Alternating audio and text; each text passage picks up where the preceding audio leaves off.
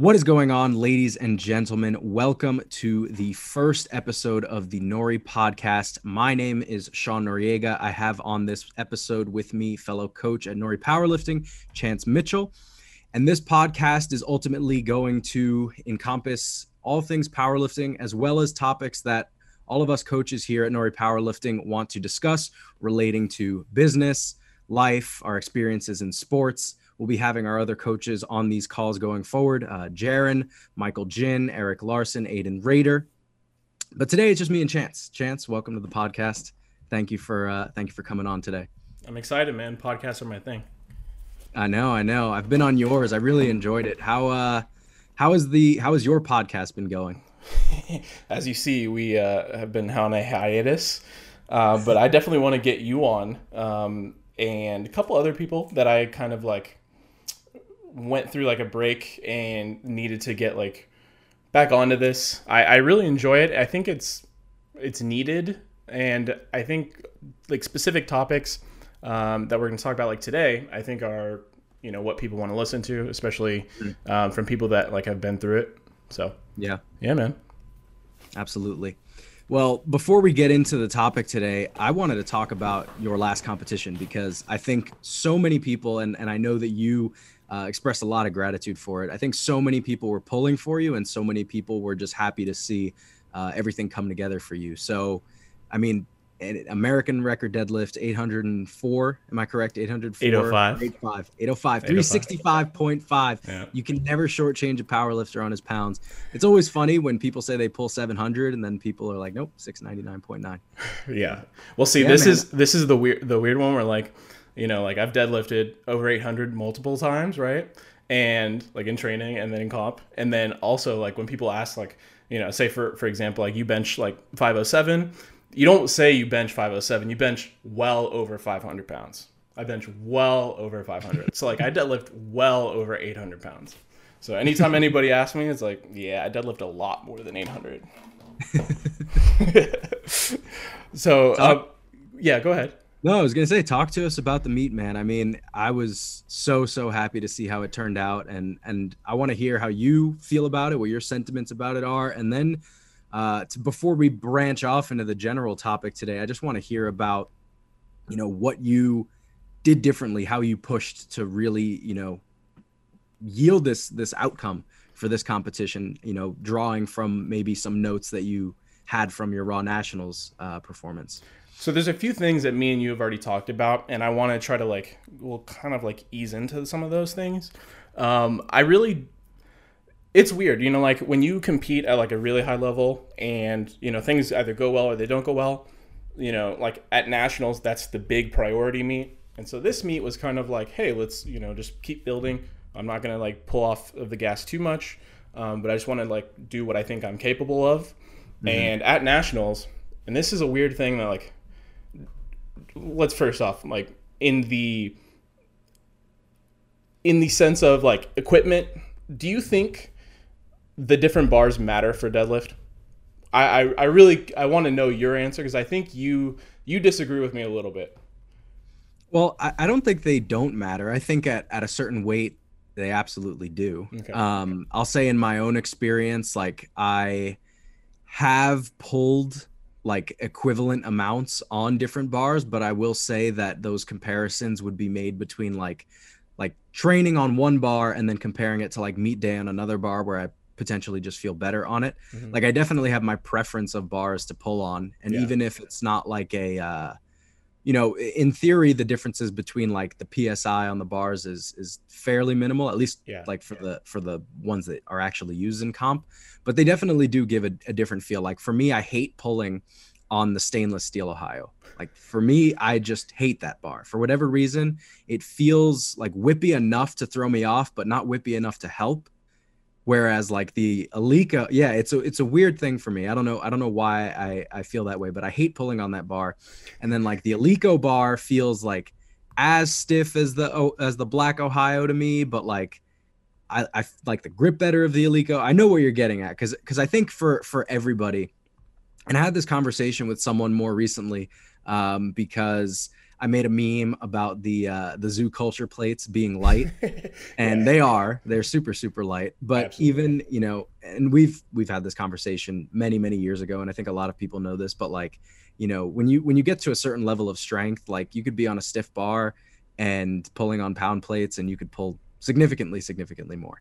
And I think that when you're comparing, you know, someone who pulls like 800 like yourself, you know, if you're talking about the difference between like just making a lift and just missing a lift, I think the bars can make a difference for sure. So my opinion actually changed. I used to be further on the spectrum of, wow, like this bar is a million times, you know, worse, or, you know, like if the tensile strength is, you know, barely off, then it's going to make this huge difference. And I don't think that anymore.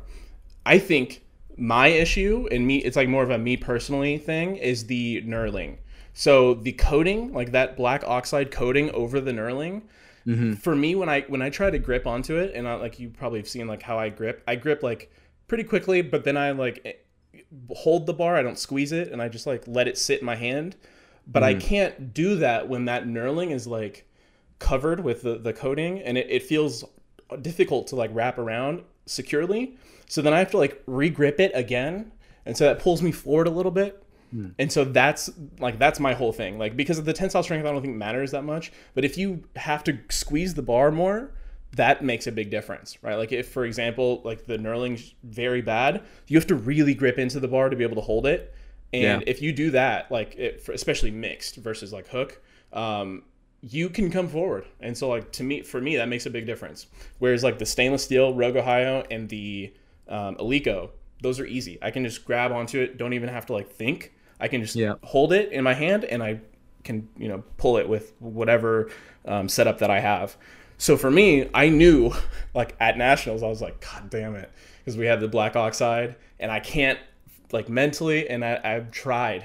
Like every time I try to grip it right, I can't. I come forward a little bit, and it screws me up.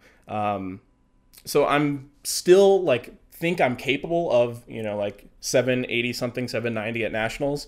I just didn't execute well, and so like I'll give it up. Like I messed up. That was on me. And then at nationals, I mean, at this local meet or the Texas State Championships, I knew that, hey, we're going to use a brand new Eleiko. The stainless steel for me feels very similar in terms of like how I hold the bar. So I knew it was going to be okay there. And like the nationals situation kind of sucked because we broke our belt squat like 2 weeks before or 3 weeks before or something like that, or I broke it, I should say. To clarify, so no one at Recomp gets blamed for it other than you. Yeah. Well, I posted on my story, and like I got like 500 shares in like 30 minutes of people sending it around of like the Rogue Rhino like falling off the handles and just like snapping, and the pieces like flying everywhere. But yeah, like now we have one. So I think like there's a couple different things that I changed, but the biggest thing was doing a little bit more like glutes and hamstring extra assistance work from, you know, nationals prep until now. And like I really just made a deadlift like a big priority in training. So like secondary days, quote unquote, or primary days, quote unquote, I treated, you know, 100% effort regardless of, you know, how shitty I felt on the day. That was a big thing, I think. No, for sure. Going back to what you were saying before about the bars, it just makes me think of like that bell curve meme where it's like you're in the middle, like, no, you don't understand, the coding matters, and like both sides are like, just lift. It's so funny. Like people probably listening to this are like, what the fuck are these guys talking about? But honestly, no, I definitely do notice the difference between the bars, and I don't know what to attribute it to, but what I'm, you know, concluding between what I think it is physically, like, you know, in your case with mixed, I can't say I know what that's like, because obviously I pull hook and set it fairly quickly. But just based on like my own mental approach to deadlifting on certain equipment, and combined with like me thinking maybe the whip is, you know, different on one bar versus the other. I don't know, but I definitely can see what you're saying. Cause like I've never experienced that with like the e-coat, or not the e-coat, the zinc oxide coat. But I've experienced it with like just shittier bars that have like a coat. Yeah. And it definitely feels like, you know, for example, like when I used to train at that commercial gym in DC, that was the only place I would tear my thumbs. Like I never miss on grip. I never like the bar never slips, but I tore my thumbs so many times in preps for Arnold and like for nationals in 2018. Like, and it was just, you know, such a pain in the ass. And people would be like, oh, well, like, you know, you're just lifting. But if I had trained on a different bar, I probably wouldn't have torn my thumbs. But anyway, to go back to what you were saying about your prep for this meet, it is, I think that this lends itself nicely to like the general conversation we're going to have, because in your situation, like putting that much on your deadlift when you are already as elite as you are is a huge thing. And I think that one thing to note on top of what you said about, you know, adding the accessories in and treating the both days, whether they're primary or secondary, I put the quote unquote, because I'm going to say something after this, putting them both, you know, essentially treating them both with 100%. I think it's a nice shift to see, because I think, correct me if I'm wrong, but I feel like in more recent time, you've put a lot of emphasis on your squat because you knew your deadlift was always your bread and butter, that you knew how to progress it. And a lot of effort would go toward doing a ton of belt squat volume to pushing the squat volume. And then you shifted priorities when you noticed that something needed more attention going forward. And I think that ultimately lends itself to one of the topics that we're going to talk about today, which is that like your demands or you know, your volume, intensity, frequency requirements, whatever, like they're not static. And over time, especially as you start to approach, you know, elite status, you need to identify that weakness or identify that deficit and attack it, right? And you might need to shift focus from one thing to another. Yeah, and I think it's kind of when you see momentum, you chase it a little bit more, because that's how it works. Like in powerlifting, like a lot of times you will not see any progress, you know, in a certain period, and that's fine, right? And then, you know, when something clicks, you like, I coach this Olympic level thrower, and we were trying to like teach him sumo deadlift, and all in the very short time we've been working together, and it's, you know, very difficult. Sumo deadlift's very tricky. And so like at the last few weeks of prep, he was really like grasping it. And so it went really well. And, you know, we had this kind of like period before the meet where things weren't really clicking. And all of a sudden, right before the meet, it starts clicking. Great. After the meet, you know, typically we'd do an full off season. All right, we'd do, you know, conventional or whatever variation, right? But things were trending well, and like things were going great those last couple of weeks. So I was like, okay, let's pull back a little bit on the intensity, but we're still going to be pushing like the specificity of sumo deadlifts, getting singles practice, because things were going really well. And so like being able to push that afterwards, even in a situation like that, I think is worth it. Same thing for me, right? Like after nationals, I kind of had this feeling of like, I think if I do this and I add this one thing, I think this will work.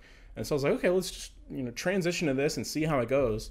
And it went really well. And like, you know, again, you know, I pushed both days regardless of how I felt, and performance was increasing despite, you know, fatigue kind of there. And so like, you know, I just struck while the iron was hot, you know?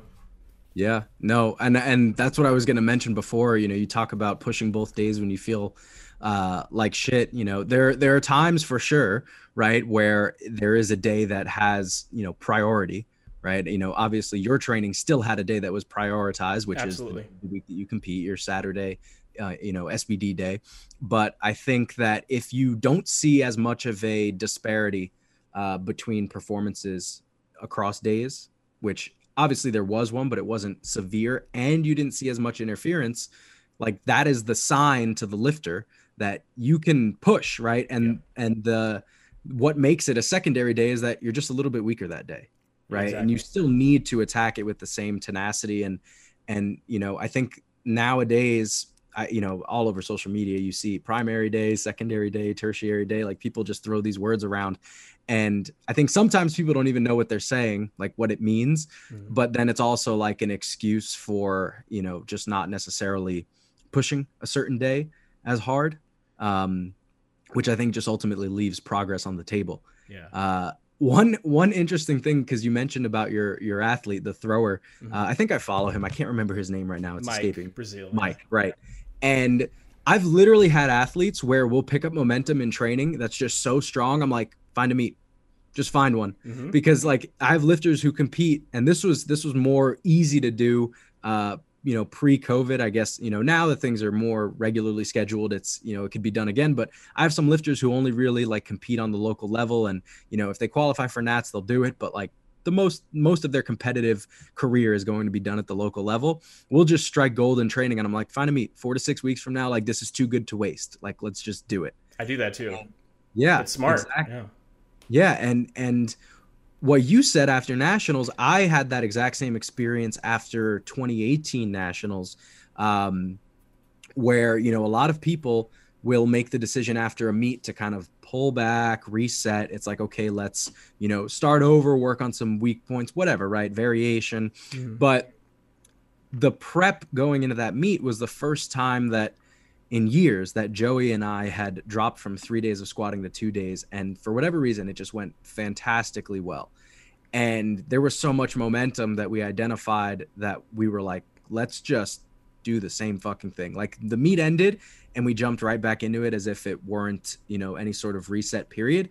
And from that, like October 2018 to like January 2019 stint, that was easily like if you're correcting for like the level of like eliteness I was at, that had to be like the best run of progress I had up till that point, and probably in the past couple of years as well on squat and deadlift. And I think that it, you have to have that intuition. Like in your situation, you essentially realized what you were doing was successful, but there was some missing piece. And in your case, like you said, was just kind of that, the glute and hamstring accessories. Since your deadlift, you are very, quad dominant. I put that in quotes. Yeah. And obviously, only really ever feel beat up in your quads. You don't feel your back too much. But, when you're loading 99%, 100%, whatever, it's like everything is going to get involved if there's any sort of breakdown. So, and it just made sense to do because of the lack of hamstring glute work I was already doing.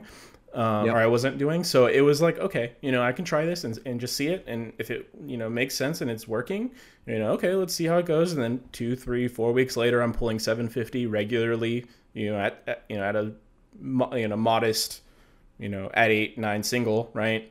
And so I was like, okay, it just kept going and kept going. And, sure enough, where we're talking about like a secondary, primary day, that secondary day, quote unquote, was going pretty good. And, I think the reason why people take a big, hey, this is my secondary, so I'm going to pull off. And like they do feel poorly on that day. And so like with sumo deadlift specifically, and I've had this discussion with certain people, like sometimes like you're so fatigued or, taxed that the movement itself feels off. Like it feels foreign. It feels weird. And so like your position is more forward because like your quads are shot or whatever is shot, and so you kind of already pull back on that day. And like somehow if you can like get it to click in your head where it's like, okay, this is the movement and this is how it feels, and even though I'm hurting or like kind of achy, this is still going better than last week. And then the next week kept, springing forward, and it kept getting, and I was like, okay, like let's find a meet. And I was actually going to do a meet like 4 weeks before that one. And I like tweaked my back, on a squat.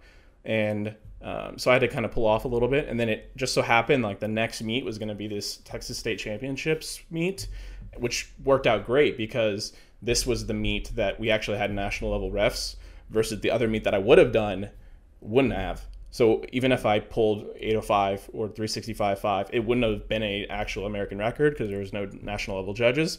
So it just somehow, worked. And then I did that and then nailed it. And, cool. This is my first open American record I've ever had.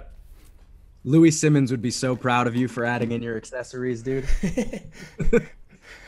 Exactly. Because you think about it, it's like, okay, like it's, I don't get beat up too much from, sumo deadlift volume or anything like that. I don't feel that much on my glutes or hamstrings.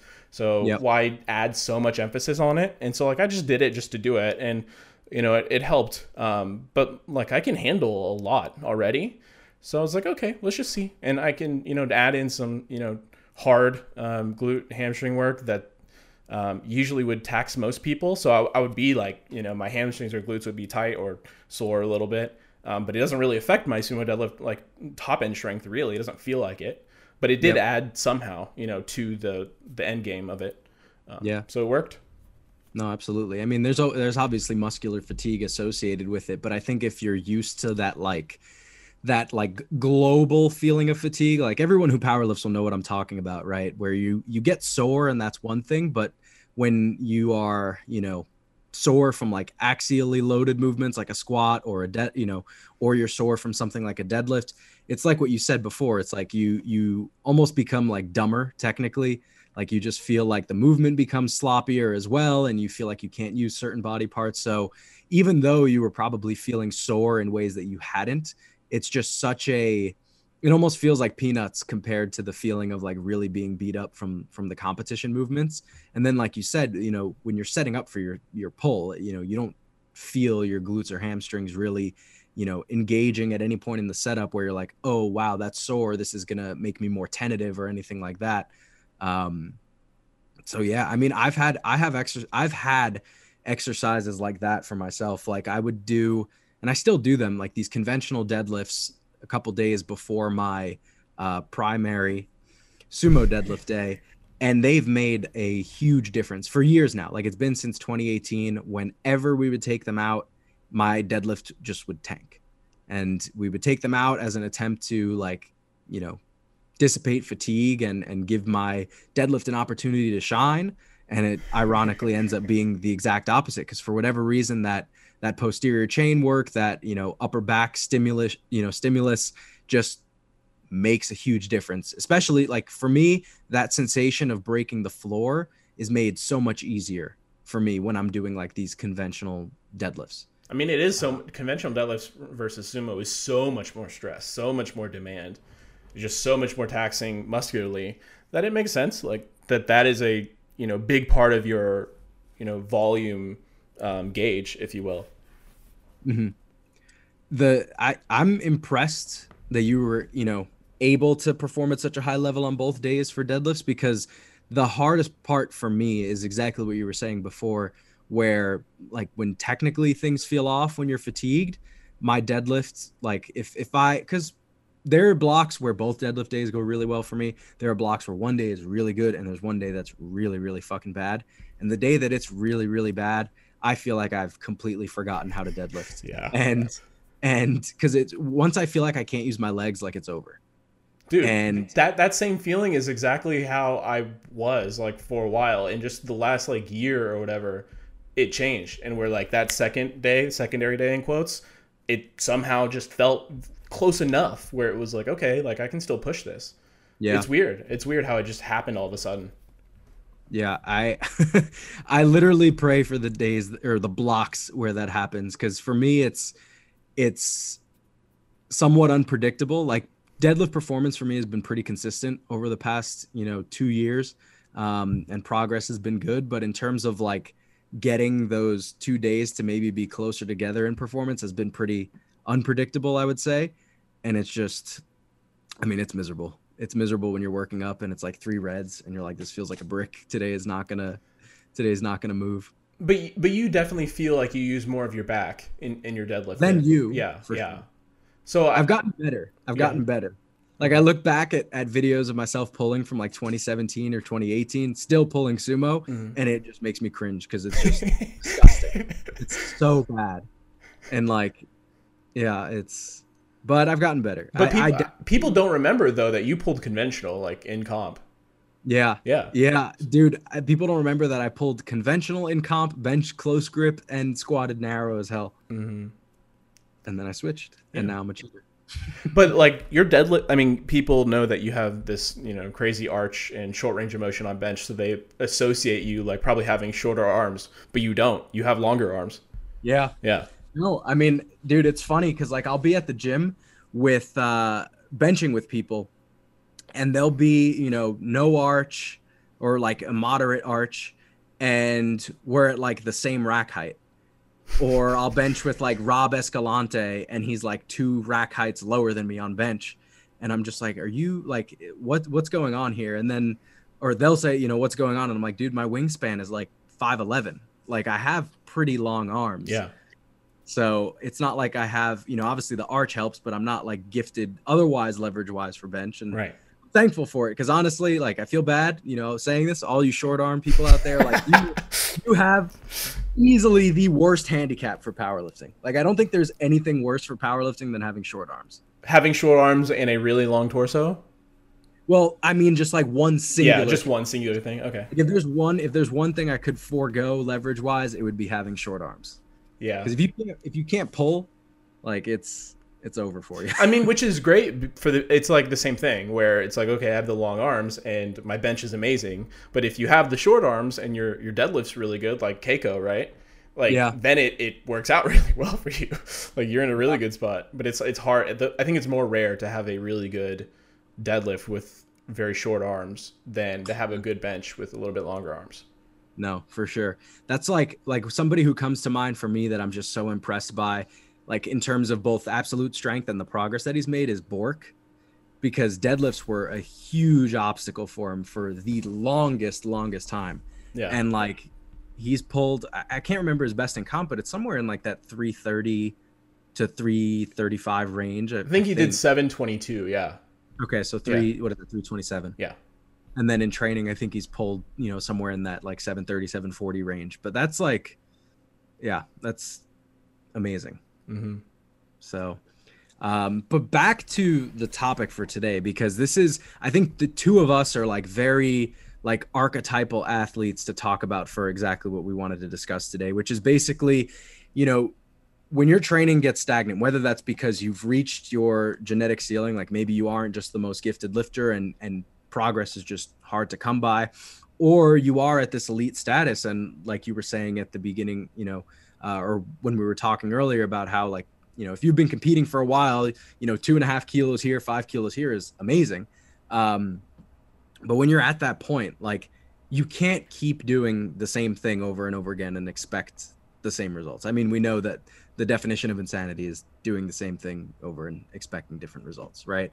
And having to be more aggressive and resourceful and, essentially do what you did, where you take these notes from when things went really well, and your response has to be, how do I do a little bit more than this? Or how do I improve upon this and find the holes in it, and not, oh, this went really well, let's keep doing this. Because the marginal benefit every time you rerun what's worked is just, it's going to get smaller and smaller and smaller.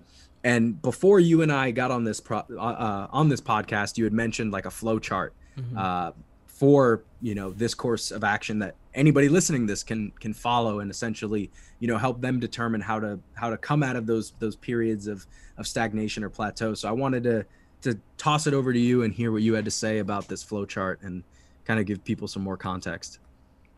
Yeah, so I think it's like the problem that I think a lot of people at the middle or intermediate range don't see at the higher level. Where, if you go 9 for 9, right, and you have huge PRs and everything's great, right, and now it forces you on your next meet that you have to go 9 for 9 again, and you actually have to get tangibly stronger on each lift to ensure that you add more to your total, right? Because if you make one mistake, it's all over. Your total's down, your PRs are down.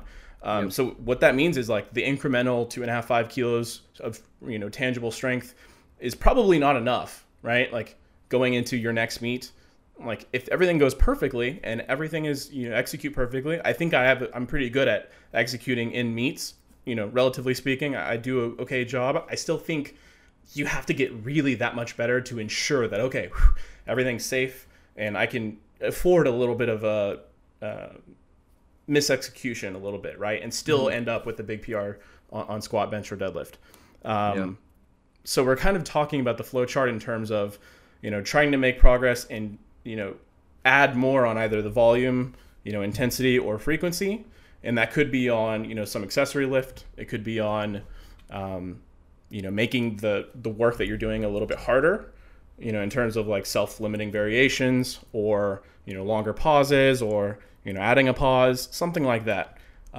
Something that I actually started doing, and maybe I'll just bring it up here and then we'll talk about it later, I guess, a little bit more, is like on deadlift, and I think I heard, it was either Marcellus or Brad Couillard, somebody talking about the deadlift, or I think it was maybe you on one of your coaching calls or something. You're talking about like range of motion on deadlift, and where people that have shorter arms, like the actual demand for their conventional deadlift or whatever deadlift they do is much higher. Like the work and the stress that it creates is much higher, right? Like it's very intuitive that we think of stuff like that.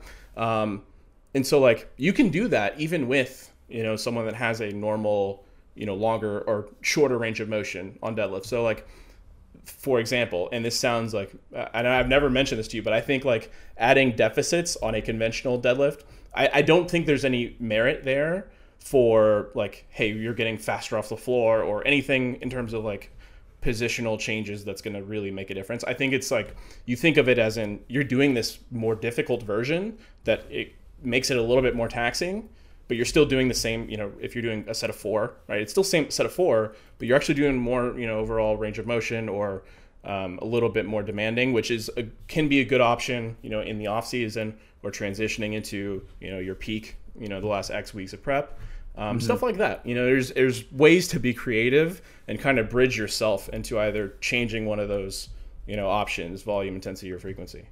Yeah, no, absolutely. I mean, for me, like, I think it was an episode of because you said Marcellus. I think it was actually a Q&A that Marcellus and I did. It was the one I think when we were in San Antonio that he uploaded, and I was talking about like deficit deadlifts, and I was like, oh, it's more taxing and less specific, so I'm not as big of a fan of it. And I think for the most part, I still hold by that, but I definitely see what you're saying, where it's like the movement, assuming it's like a modest deficit and not something insane, right? It's similar enough, and now you've found a way, like you said, we're talking about range of motion, like you're getting more work in for every given pound that you lift.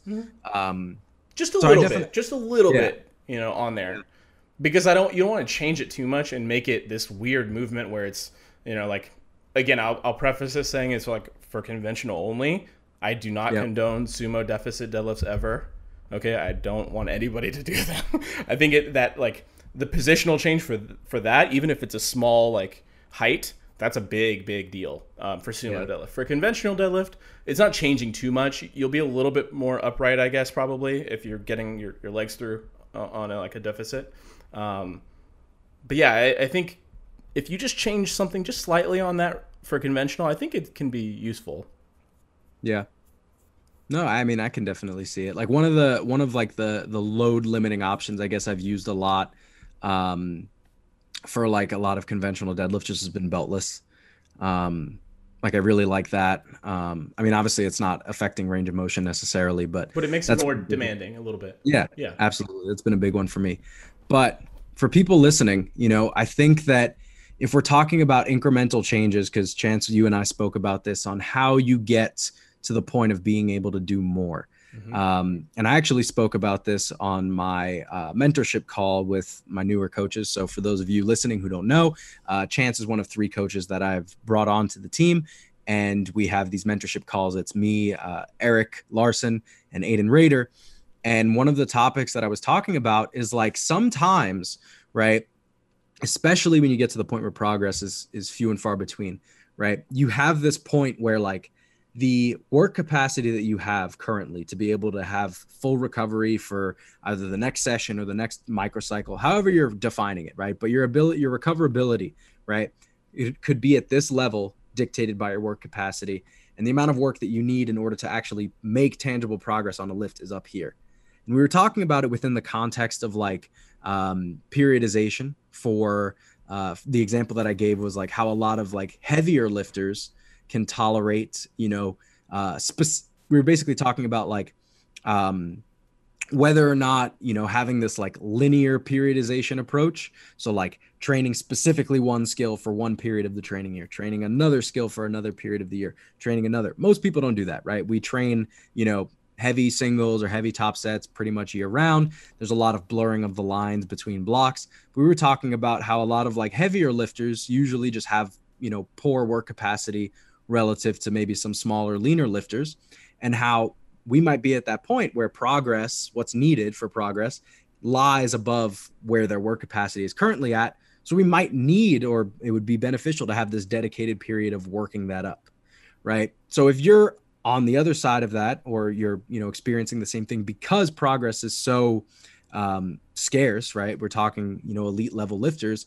It's like we need to find ways to push that, to elevate that, right? We need to find these incremental ways where we can do that safely, where we can do it effectively. And, one of the things that you had mentioned before we got on this call is like, let's say you are a 2-day-a-week squatter, right? And you're looking for ways to, incrementally be able to squat more. And maybe every time you've gone up to 3 days of squatting, you've just gotten tanked, like you're destroyed. A belt squat variation very well could be that, a valid way of bridging the gap, right? And you'll be able to accumulate more volume, and essentially, get yourself accustomed to a marginal increase in stress, where potentially down the road, whether it's the next block or the one following that, you'll be able to squat 3 days a week and not have it feel as miserable. Or maybe, you had this extra belt squat day and you just feel better anyway, and you didn't even need to. But these are the kind of changes that we're talking about, because I think in many circumstances, people, like you said, Chance, you execute well in competition, or you perform well, and you are like satisfied in the sense that we don't look to the programming and scrutinize it. Right. And what you said is absolutely right before, because, you could add 2.5, 5 kilos to a lift and go into your next meet and perform worse. Right. It could be something silly execution wise. It could be a jumped command. It could be a technicality of missing depth, but it could also just be like an actual strength fluctuation, right? Because you go 9 for 9, everything goes perfectly. And then the next meet comes around, like a 1%, 2% fluctuation in strength is very easy to have. And then you miss, and then your total's down, right? And when you're an elite level lifter, that's why it's so impressive when we see, people like Russ or people like Keiko, like go 9 for 9 repeatedly and do it at higher level meets, because the standards are high. The amount of progress they're making meet to meet is pretty marginal, right? But being able to put that together at that level over and over is what makes it so impressive, right? So when you fall into this intermediate category where maybe, it is much easier to make progress, or maybe there's an opportunity that you're not just yet recognizing, I think having that, almost sense of urgency where you come off of a great meet and, you celebrate it, you're proud of it. Of course, you should be happy if you have a great performance, but, go through that program with a fine-tooth comb and figure out where you can improve upon, because exactly like you said, there are plenty of times where you come off of a strong meet and you kind of have this expectation that everything is going to be just as perfect. And then, one missed attempt and your total's down, 12.5 kilos. And, there's that's not at all what you end up expecting. Yeah. And for me as like just an athlete in person, like in powerlifting, I never want to set myself up to, be forced where like, hey, I have to be 100% just like I was last time. And if anything goes wrong, like you said, any fluctuation, I'm down. Like I cannot afford that at going to Raw Nationals, right? So I really want to make sure I'm doing like all my homework before I get to this situation, and I know what's going on. And kind of what you said, where we can kind of try to bridge the gap in some of these other ways, where you're doing like a belt squat in between, you transitioning to 2 to 3. I think at the higher level, there are very few options that we can really look to do that, right? As an intermediate, there's so many ways we can figure that out, right? Because you're definitely not maxing out your frequency or volume or intensity in that early stage of powerlifting. I think there are very few amount of people that are in that situation. Yep. And usually if you're newer, that's the idea where you just go up a weight class, right? But I think for like, people like you and I, where we're already near that top, like for me, I'm like near that top 5 range, where you're trying to win, the 83s, right? You can't afford to just like go up a weight class. And when you put so much into this, and yep. That like all you have to do is just, make this lift, and then you do this, and then boom, you have it. It's right there. So it's like, we see it. It's so close that it's not worth it to, try to just, okay, well, I'll call it quits and go up a weight class and, become in this range of irrelevancy. Like, Yeah, I mean, I think just in general, going up a weight class is like an easy way out most of the time. You know, you're not if you're listening to this, there's like a 99% chance you're not Charlie Dixon. You're not Marcus Adudu, where you just have so much lean body mass and the cuts are absolutely crushing you where it just makes sense to do that. mm-hmm. You know, you had mentioned, Chance, that you were considering moving up a weight class. And I'm so glad I didn't. Right Yeah, after nationals. Yeah. yeah, you were saying after nationals you were considering going up a weight class, and I think that exactly what we've been saying. You know, it comes down to really scrutinizing the program, and for some people, you know, you're an intermediate, it could potentially be, you know, finding a way to sustainably get that frequency going up, or maybe I do need to be doing more volume, or maybe the day that I'm calling the secondary day I'm just taking way too easy. Or, you know, for an intermediate or for someone like you, funny enough, right, it could be like a, you know, weak point addressing thing where like doing something as simple as, you know, glute ham raises or, you know, 45-degree hypers, whatever it is, right? Like Mm-hmm. that could be the secret, you know, piece for you. But I think that everybody would do well, you know, athlete and coach, even if a meet was wildly successful, better than you ever could have anticipated, to go through and say, okay, how do we make sure that we can see momentum similar to this going forward? Because, you know, I've experienced it as a coach, and it sucks when it happens, but, you know, you have this big run that an athlete has going into a competition and they crush it. And then like training afterward is just kind of, you know, it doesn't go as well. Mm-hmm. Right. And then they go into the next competition and maybe they've gotten stronger on one or two of the lifts, but then another one they didn't get stronger, and then they miss a third attempt. And it's like, okay, we've gotten stronger on paper, but the outcome ended up being worse. Mm-hmm. And, you know, in situations like that, potentially the answer was really, you know, exactly like I was saying before, just not being satisfied with the great day, the great performance. Mm-hmm. Yeah, I think the going like so back to the flow chart, going through all of your options, and you know, after you know the point where we're at, right? Like I squatted 3 times a week, you know, bench 5 times a week, deadlift twice. Okay, frequency is checked. Like there's nothing there. You know, like I don't want to. If anything, in the off season, it'd be something like a reduction, right, on the frequency. But leading into the meet, probably not going to reduce the frequency on any of those. Okay, so probably not there. You know, volume. Okay, if I want to add, you know, on a weak point, right, like glutes or hamstrings, you know, there you go. Okay, that may be something. Do I want to push, you know, squat volume more? No, because my knees were kind of beat up a little bit, so I don't think that's worth it, right? In the grand scheme of things, so deadlift isn't worse off. So that's an option. You know, it takes the coach or the athlete, in my sense, for myself, I coach myself. It's both, right? Like I have to be able to go through everything and pick it apart and then figure out what we're going to do from there. And I think to me, it's like very impressive, you know, for you, like watching your bench progress over the years, because it's not easy to be, you know, 183 and stay at 183 for 8 years, 9 years, or whatever it's been, right? And figure it out piece by piece by piece. What worked, what didn't work. Okay, we got to go through this and fix this. And then, okay, this, you know, this worked. And then we add this in. And it's very difficult to do that repeatedly and continue to make progress. So I think that's a very big sign of where you can identify the trends and you can really look at things objectively. And, you know, you have to be able to do that to be a top level lifter or coach, I think. And so it's easy to make progress when you're not, you know, having to exhaust all these options. When you have to exhaust all these options and you're able to actually figure it out, that's a very big sign of someone that obviously knows what's going on and can do this for other people. Yeah.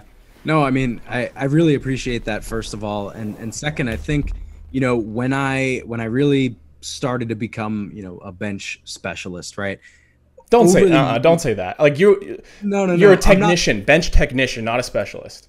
Okay. All okay. right. Fair. I know where you were going with that. I know that you know, my other lifts are solid, but Yeah. I mean it obviously more in a technical sense. So Yep. a bench technician, I think what I've been grateful for is obviously this whole process of figuring out how to really maximize leverages has been very, very difficult, but ultimately rewarding, because I think I've been able to coach bench at a level that 99.9% of people can't. Like I just see more things from having learned so much on my own.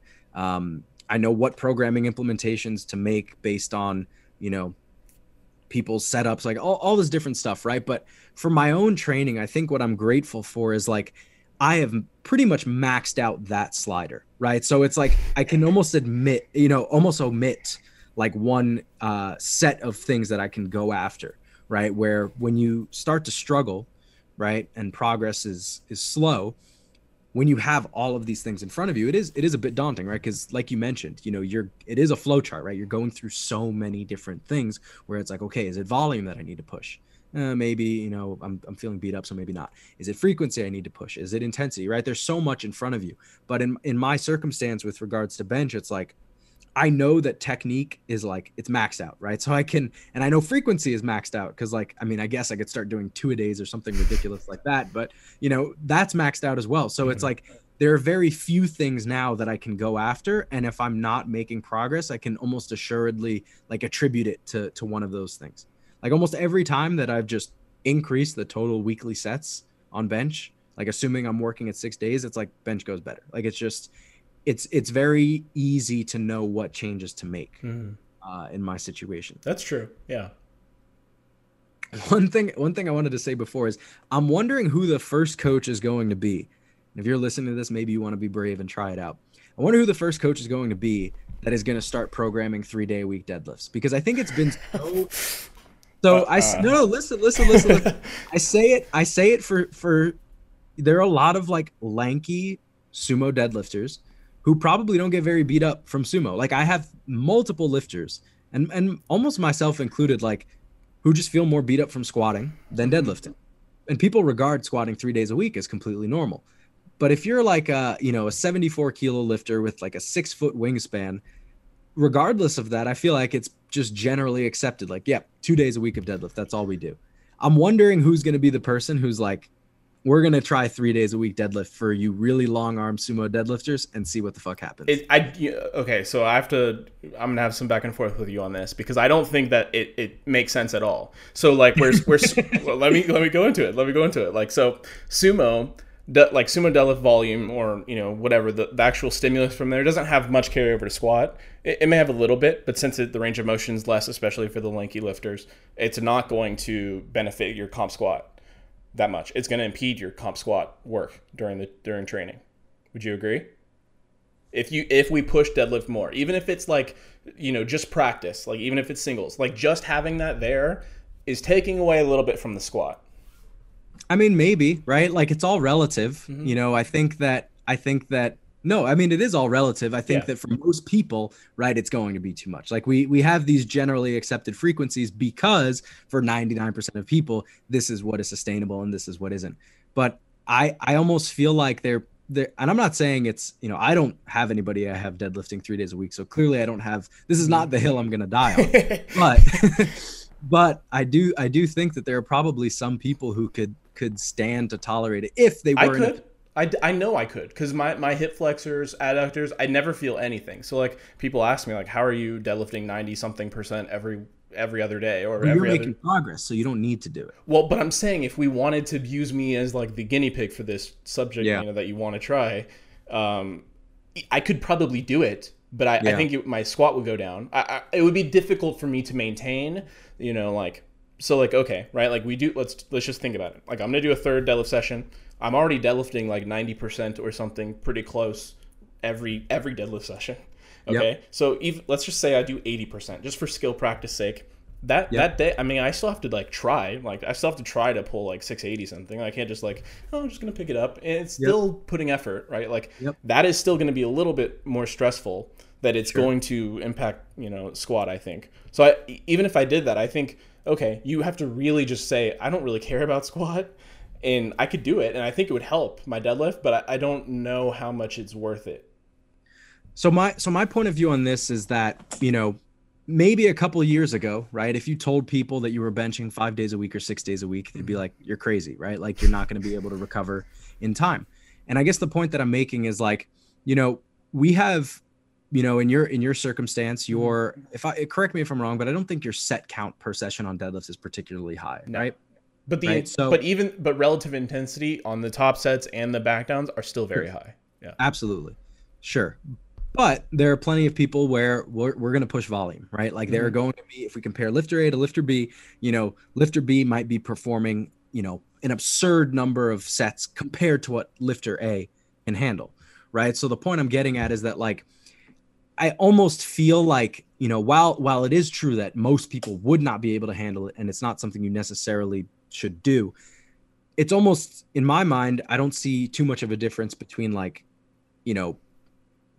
putting super high volumes on a lifter who needs it, distributed across the 2 days versus the 3 days, and making like this, segmental or marginal increase to the third day of doing like those, 80% singles, let's say. It's like there is some neurological benefit there. Definitely. That maybe doesn't have the muscular fatigue carryover component, because it is just, singles and 80%.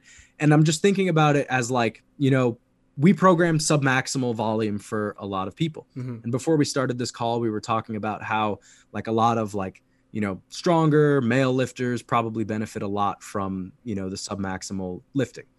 And I think that part of what makes submaximal lifting so valuable, right, is it just gives us this opportunity. And I've talked about this before. I think, like, for every rep that we do, there's like a benefit to us, and then there's like a cost to us, right? And this is dependent on, like, pretty much just the weight on the bar, right? Like, for every rep that we do at X%, there's a benefit to our strength and muscle gain, and then there's like a cost to our fatigue, right? So, like, part of what makes submaximal work so great is that, like, we're able to extract, essentially the ratio ends up being better for us. Like, we're able to extract, maybe less benefit than we would from a harder rep, but there's less fatigue associated. So we can do, like, more of it because it's submaximal, and it lets us tack on extra work that will yield more progress, but maybe not dig it, as much fatigue as if we were going to push the RPE. So, like, in my mind, that's I'm fully with you in your idea here that the skill practice is worth it. That's what you're arguing for, right?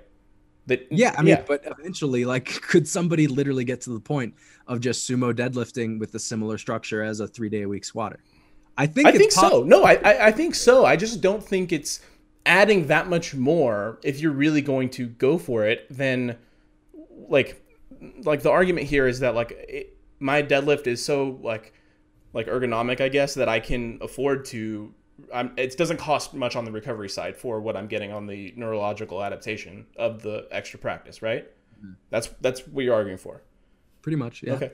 I think we could do it. I just don't know how much it's really worth it. And then people are going to be like, oh, your coach is retarded for having you do a third day of deadlifting. Like, if you get hurt, it's like, well, no shit. Yep. Yeah. No, I know. It's a very it's a high risk, high reward thing, both from like you said, like an injury management standpoint, and then also like a what the fuck is this guy doing standpoint. I agree. I mean, that's why I think nobody's done it.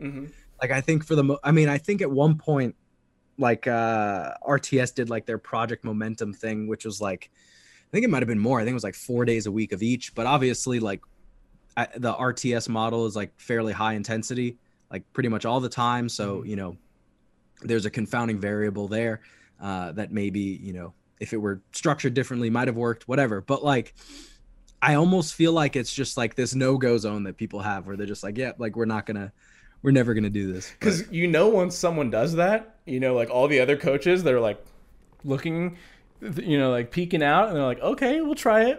And then, like, they have their conventional deadlifter trying it, and it's like, yeah, they're going to be broken in no time. Yeah, like Connor Borkert deadlifting 3 days a week. Jesus. Oh my God.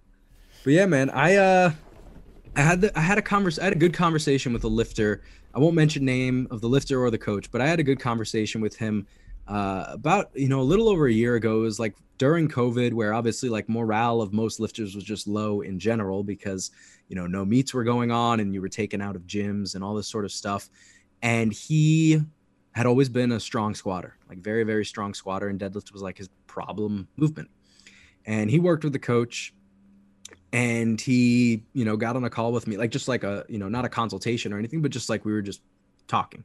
Right. And he was like, man, like, I can't get my deadlift to progress. Like, we've tried 2 days a week. It just crushes me. I've tried 1 day a week and it just doesn't work. Like, my squat's going great, but like my deadlift won't move. And I'm just like, show me what you've done on 2 days. And he, sends me the layout, and like, if you are not like very well built for pulling, I could understand why the layout that he had would just beat him up to the point where you can't actually get in any productive work. And I told him, I'm like, just go back to your coach and give some sort of, nudge of like, let's just practice some singles on this second day, right? Let's just do, one back down set or maybe two back down sets. We don't need the 3 or the 4, right? I think sometimes like, I know that it was the case when, we started out as coaches or just, a lot of coaches in general. It's like, that 3 to 4 number, it just kind of sounds right. Like, when you like, you're in like middle school or high school and you're taking like an elective that's like on like physical training or whatever. They're like, you need 3 sets to perform, and get effective muscle. It's like, that's almost like the arbitrary pick. And it's like, you could just do 1, you could do 2, like give him the nudge, see what happens, try it out. And like now that he's, implemented that, his work capacity gradually was able to make strides. His days look more normal now, like a normal 2-day-a-week deadlifter. And his deadlift is fantastic, right? Like he's a, mid to high 700s deadlifter now. You know what I mean? And it was in the mid 600s at that point in time. So, yeah, I mean, if you're stuck, you have to be resourceful. Like your work capacity is a robust characteristic. Like it doesn't just change very quickly, but you need to find ways. And like you said, you need to pick where you're pulling from or pick which point you're addressing in order to inch that needle, move the needle forward, because like nothing's going to change if you don't change. Yeah, I agree. I think it's important, especially with squat and deadlift, when you're looking at like improving your deadlift, trying to figure out how much does your squat actually contribute to your deadlift, because that could be a lot of the volume you're already getting, right? So like you don't need that much deadlift volume if you're doing a lot of squat volume that actually does help your deadlift, right? So like for me, that's what I've been doing, that I've always kind of known. So like now, especially going from nationals into this last meet, I was like, hey, I'm already doing a lot of squat volume. I'm already doing some belt squats. My legs and quads are getting adequately hit. I'm doing the hamstring work, right? So I'm only doing, like if you've seen, like I do like a top set and then I do like 1 back down set and I'm done. And so like people see that and they're like, what are your other volume sets? Nope, I'm done. Like I do that 1 top set, which is 90-ish%. It's usually 90 or 88 or 85% for X reps or whatever, and then I'll do like a -% set, which is still in that strength range, quote unquote, and for a good relatively intense set, right? So for like this last session I did, pulled 727 at a few reps in reserve, and then I did a back down set of 5 with 672, and it was still right around the same thing, 3 to 4 reps in reserve, and that was it. Called it. I did a bunch of squat volume beforehand. There's no need for me to try to add a lot more on there and probably get diminishing returns for what the the cost reward for it would be, in terms of like fatigue debt that I would get from that. So I just got the skill practice without all the negative effects that you would get from doing a lot of deadlift volume. Because I know like for some people, they like to get a lot of their deadlift volume just strictly from deadlift, because maybe their squat doesn't carry over well to their deadlift specifically. And you have to be able to identify that, right? Yeah. No, that's a really good point. Wow. Because we've briefly spoken about this before. I didn't know that it was literally just 1 top set, 1 back down. Yeah. So two days a week, I deadlift twice a week. And yeah, it's usually like the first deadlift session, if I deadlift only and deadlift and bench, I'll do like a top set and maybe 2 sets back down. And then the other day where I squat and then I deadlift, it's a top set and then 1 back down set and I'm done. That's nice. That's really nice. But it's also too, like I warm up to 750, right? Like I take a bunch of singles and practice. It's not like I'm not getting the skill adaptation or the neural adaptation of it. I still get that. Yeah. No, I mean, that's obviously the difference between someone at your level and someone, at a lower level where they're taking 3 warm-ups or 4 warm-ups and they're there. Yeah. In your circumstance, a lot of the working up, you're getting practice. But that's interesting, man, because I've always had a ton of interference between my squat and my deadlift, by virtue of my squat being, fairly wide and, using a lot of my backside, and then kind of a similar thing with my pull. I've always, not always, but in the most successful periods of my deadlift training, I've always incorporated, higher rep work. And I've talked about this ad nauseum on podcasts and on social media. But that's the one thing I haven't tried. Things are the setup that we have right now. Steve and I is really good. And I'm really curious to see how it plays out. But that's really the one thing that I haven't tried that I'd be curious to at some point, because, squat has obviously been my problem lift for the past, 2.5, almost 3 years now. And like, if I were able to tolerate more squatting and then see the same results or even better from just deadlifting, a top set and, like a single, let's say, and then one set back down and that's it.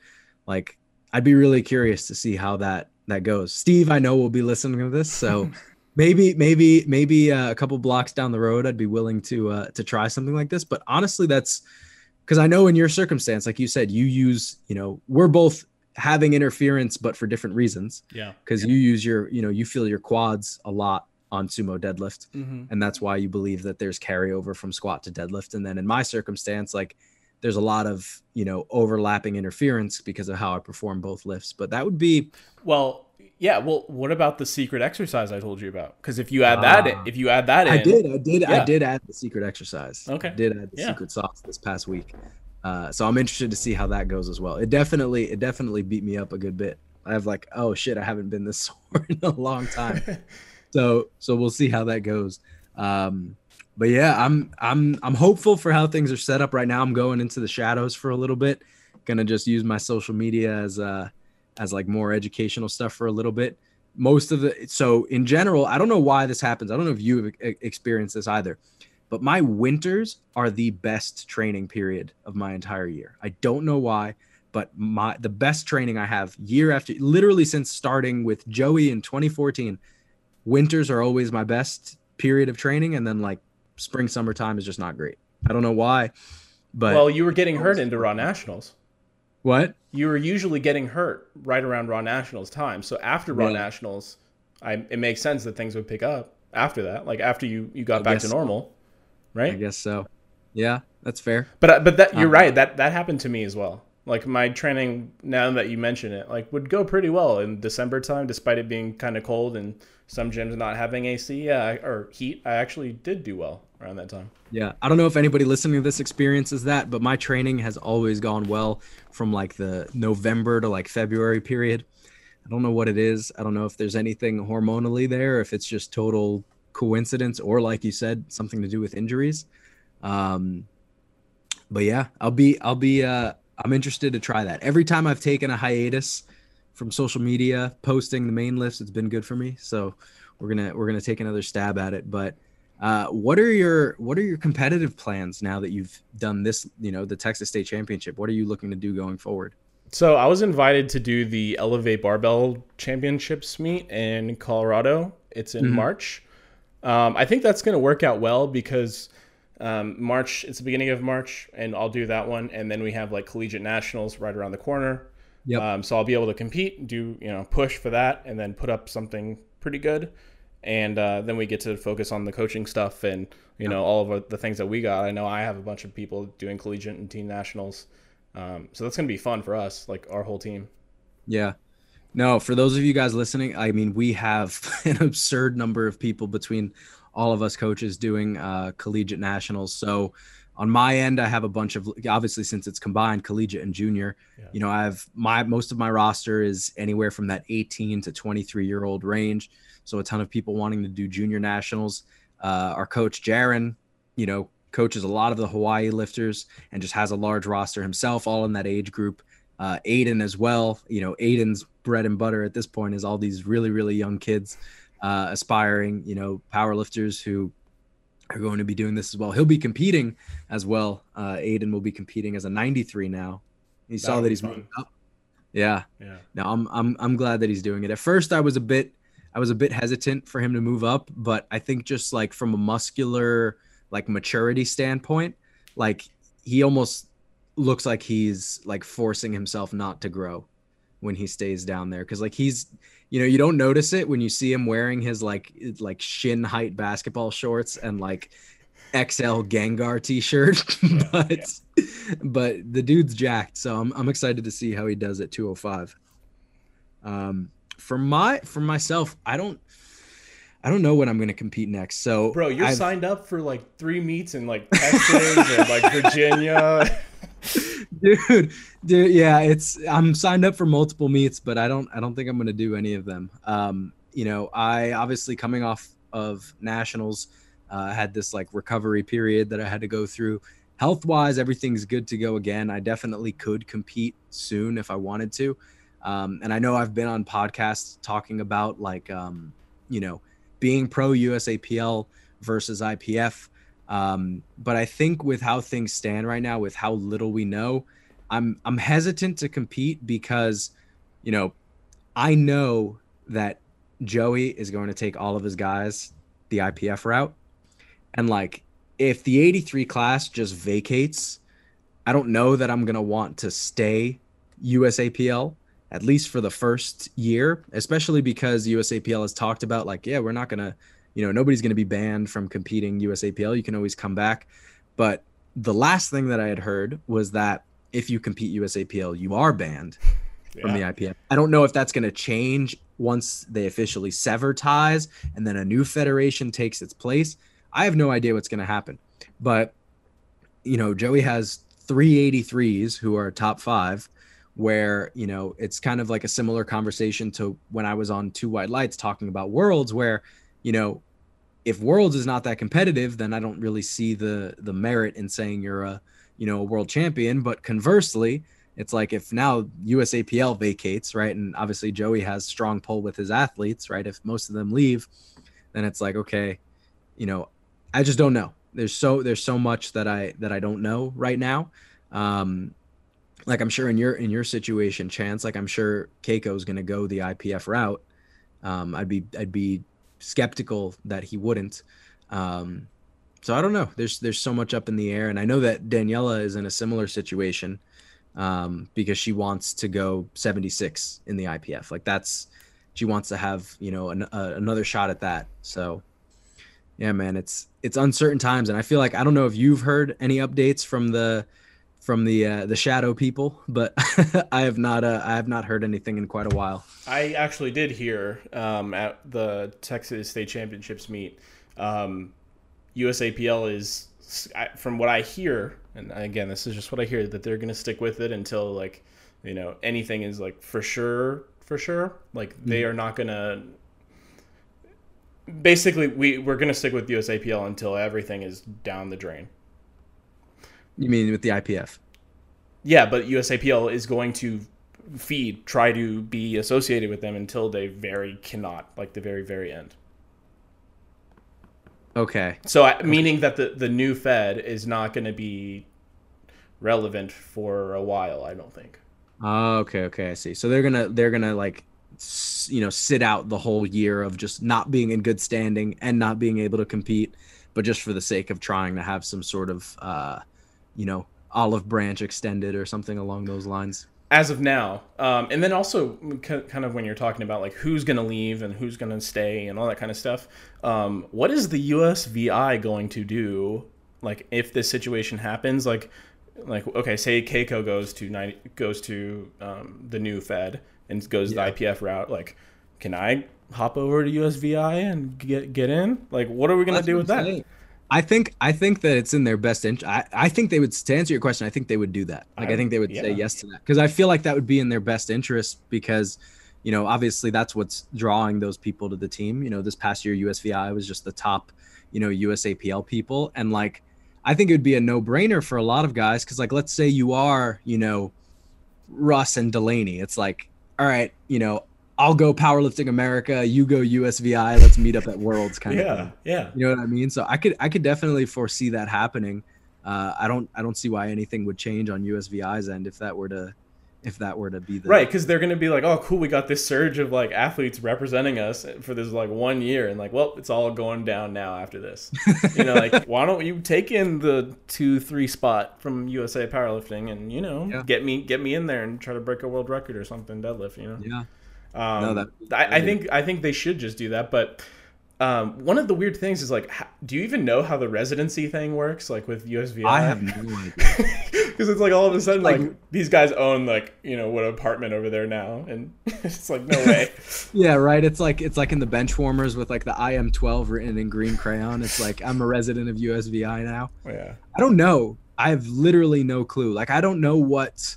Do you know what everybody who competed USVI went through to do it? Because clearly it didn't take much. No, because I thought the issue, because Kim Walford was the original one that did that, and like she kind of like reached her hand out to all the other U.S. lifters this last year to like, hey, I'll help you over here. But I didn't ask her, like, bother to figure out like what she actually did. But when she did it originally, there was like this weird thing where it's like, I don't know what's gonna happen. Like I don't even know if we can really do this. And then all of a sudden she did it, and now like instantly when this happened, everybody was already there. Like.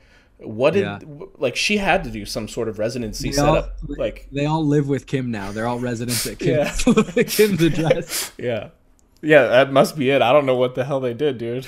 Yeah, I have no idea. Holy shit! Did you see that kid is a sub junior 83 benched 200?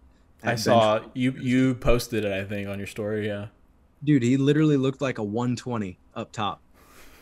Like that was it looked like Jake Amendola up top, and then like I don't know, a 59 lower half. That was pretty insane. I wonder what his other lifts are. Do you know, did you see his other stuff? I'm sure I could look it up on Open Powerlifting. I have to check. I'll check after we get off of this this podcast, but I'd be curious. If he's a tank on the other two, that's ridiculous. I don't even know how he would maintain that weight unless he's like 5'2". Yeah. Yeah. Did you watch all of it, or did you just like kind of look for the 83s and that's it? No, I honestly didn't even watch any of it. I just waited for the highlights. As a bench technician, I regardless of being a bench technician, I don't care about bench only meets at all. Like I can't imagine cutting weight to just bench. I'm surprised you didn't want to do bench national or bench worlds when it was in Japan that one year. That would have been pretty cool. So I did. It's not that I didn't want to do it. It's just that paying to go do one lift, right? Because like obviously everything's all on our own dime. Yeah, and going to Japan's not cheap. But that would have been a cool trip that you probably otherwise wouldn't have a reason to go to Japan specifically for anything else, right? Well, that's the thing. At some point, I do want to go to Japan. Japan is number one on my list for traveling. Yeah. Like I absolutely like anyone who knows me or listens. Like Japanese like cuisine is like. Chef's kiss. It's my favorite thing in the world. So like at some point I'll make a trip. So that was the thing for me. Like it just didn't seem like an opportune time to get like the most out of the trip. And then also, like I said, just competing in one lift, and having to pay, a couple grand or whatever it would come out to just wasn't worth it to me, but is what it is. Yeah, I don't know what's going to happen, man. Like this especially with like, with worlds and nationals being on the same day, it's gonna, and as a coach, like it definitely draws, it creates a bit of a rift and having to choose priorities. Like I was talking about this with Daniela. I was like, if you were to theoretically, go do USVI nationals and then go to worlds, like I can't be there at worlds. Like I have, an entire roster of people competing at nationals along with, myself competing at nationals. It's like, it's just such a difficult position to be put in. I don't know what's going to happen after this year of not being in good standing is up. Yeah, it's all new. It's all new to all of us. So, we're going to be in a weird situation, I think. But I think right after this year, we'll have some clarity. Yeah, I think, and I said this on the Two White Lights podcast, and I still stand by it. I really do think that, at least with the U.S. lifters, I think the USAPL will win out, at least with what they have laid out. Like, assuming everything is executed as it's written and as it's promised, so to speak. I really do think that, like, from a production value standpoint and competitive standpoint, we can make this a sustainable long-term model by ourselves. But I don't know. I guess part of that is not really knowing too much of like what the IPF has planned, because I've always viewed the IPF as just like being very kind of like stagnant in their ways, right? Like the stream has looked the same for like a million years. Like it's the environment of world meets has been the same forever. It's like very quiet, very stern, like not really much of an emphasis on, like there's no music playing. There's no, you know, now I guess they've gotten better with these individual media companies, but it's not anything, you know, it's not a big production. Yeah, so unless they have something, a complete 180 that they plan to unveil, I don't know. I don't know that I have too much faith on that side. It's ultimately like SBD is going to influence some of the top level lifters and where they go. So, yeah, you know, if, you know, that's the case and SBD is going to keep the money going, you know, the top level lifters are going to find their way to the IPF. Yeah. I mean, that's the thing though about SBD, right? It's like they're going to have sway, right? Because you have Sheffield, right? As like the big pull. But that's not sustainable. I don't know how you make it sustainable because like we've seen it. I mean, I guess you could, right? I'm not claiming to be the, you know, omniscient being that is aware of all the ways that you could run these money meets. But from what I've seen with money meets, every year they get the pool, the purse gets smaller, right? Because you can't just keep giving away this money. So I don't know. You know, some athletes are probably going to go to the first one because it's going to be the first one, but I don't know how many years you can keep, you know, getting people to show up for that. I have no clue, but we'll see. Yep. Well, this was fun, man. I enjoyed it. I think it was a really good first episode. Great. Yeah, absolutely, man. For any of you guys listening, if there are any topics you guys want to hear us discuss, like I said, it's going to be any combination of myself, Chance, Michael, Aiden, Eric, and Jaron, right? So it's going to be a large group of us. All of us have very different fields of expertise or interest to talk about. So any topics that you want to hear us speak about, feel free to let us know. Eventually, when we get around to it, we'll obviously decide who we think would be best equipped to talk about those things. But ultimately, we want this podcast to be this very diverse set of topics, right? We'll talk about really, really nitty gritty technical stuff like we did today, and we'll shoot the shit and tell some stories at other times, right? But we really, really enjoyed doing this for you guys. We hope to keep a relatively consistent schedule for this. Thank you guys so much for listening. Like I said, my name is Sean. Chance, thank you so much for joining me, and we'll see you guys in the next one. Yep. Awesome. Awesome. Take care, man.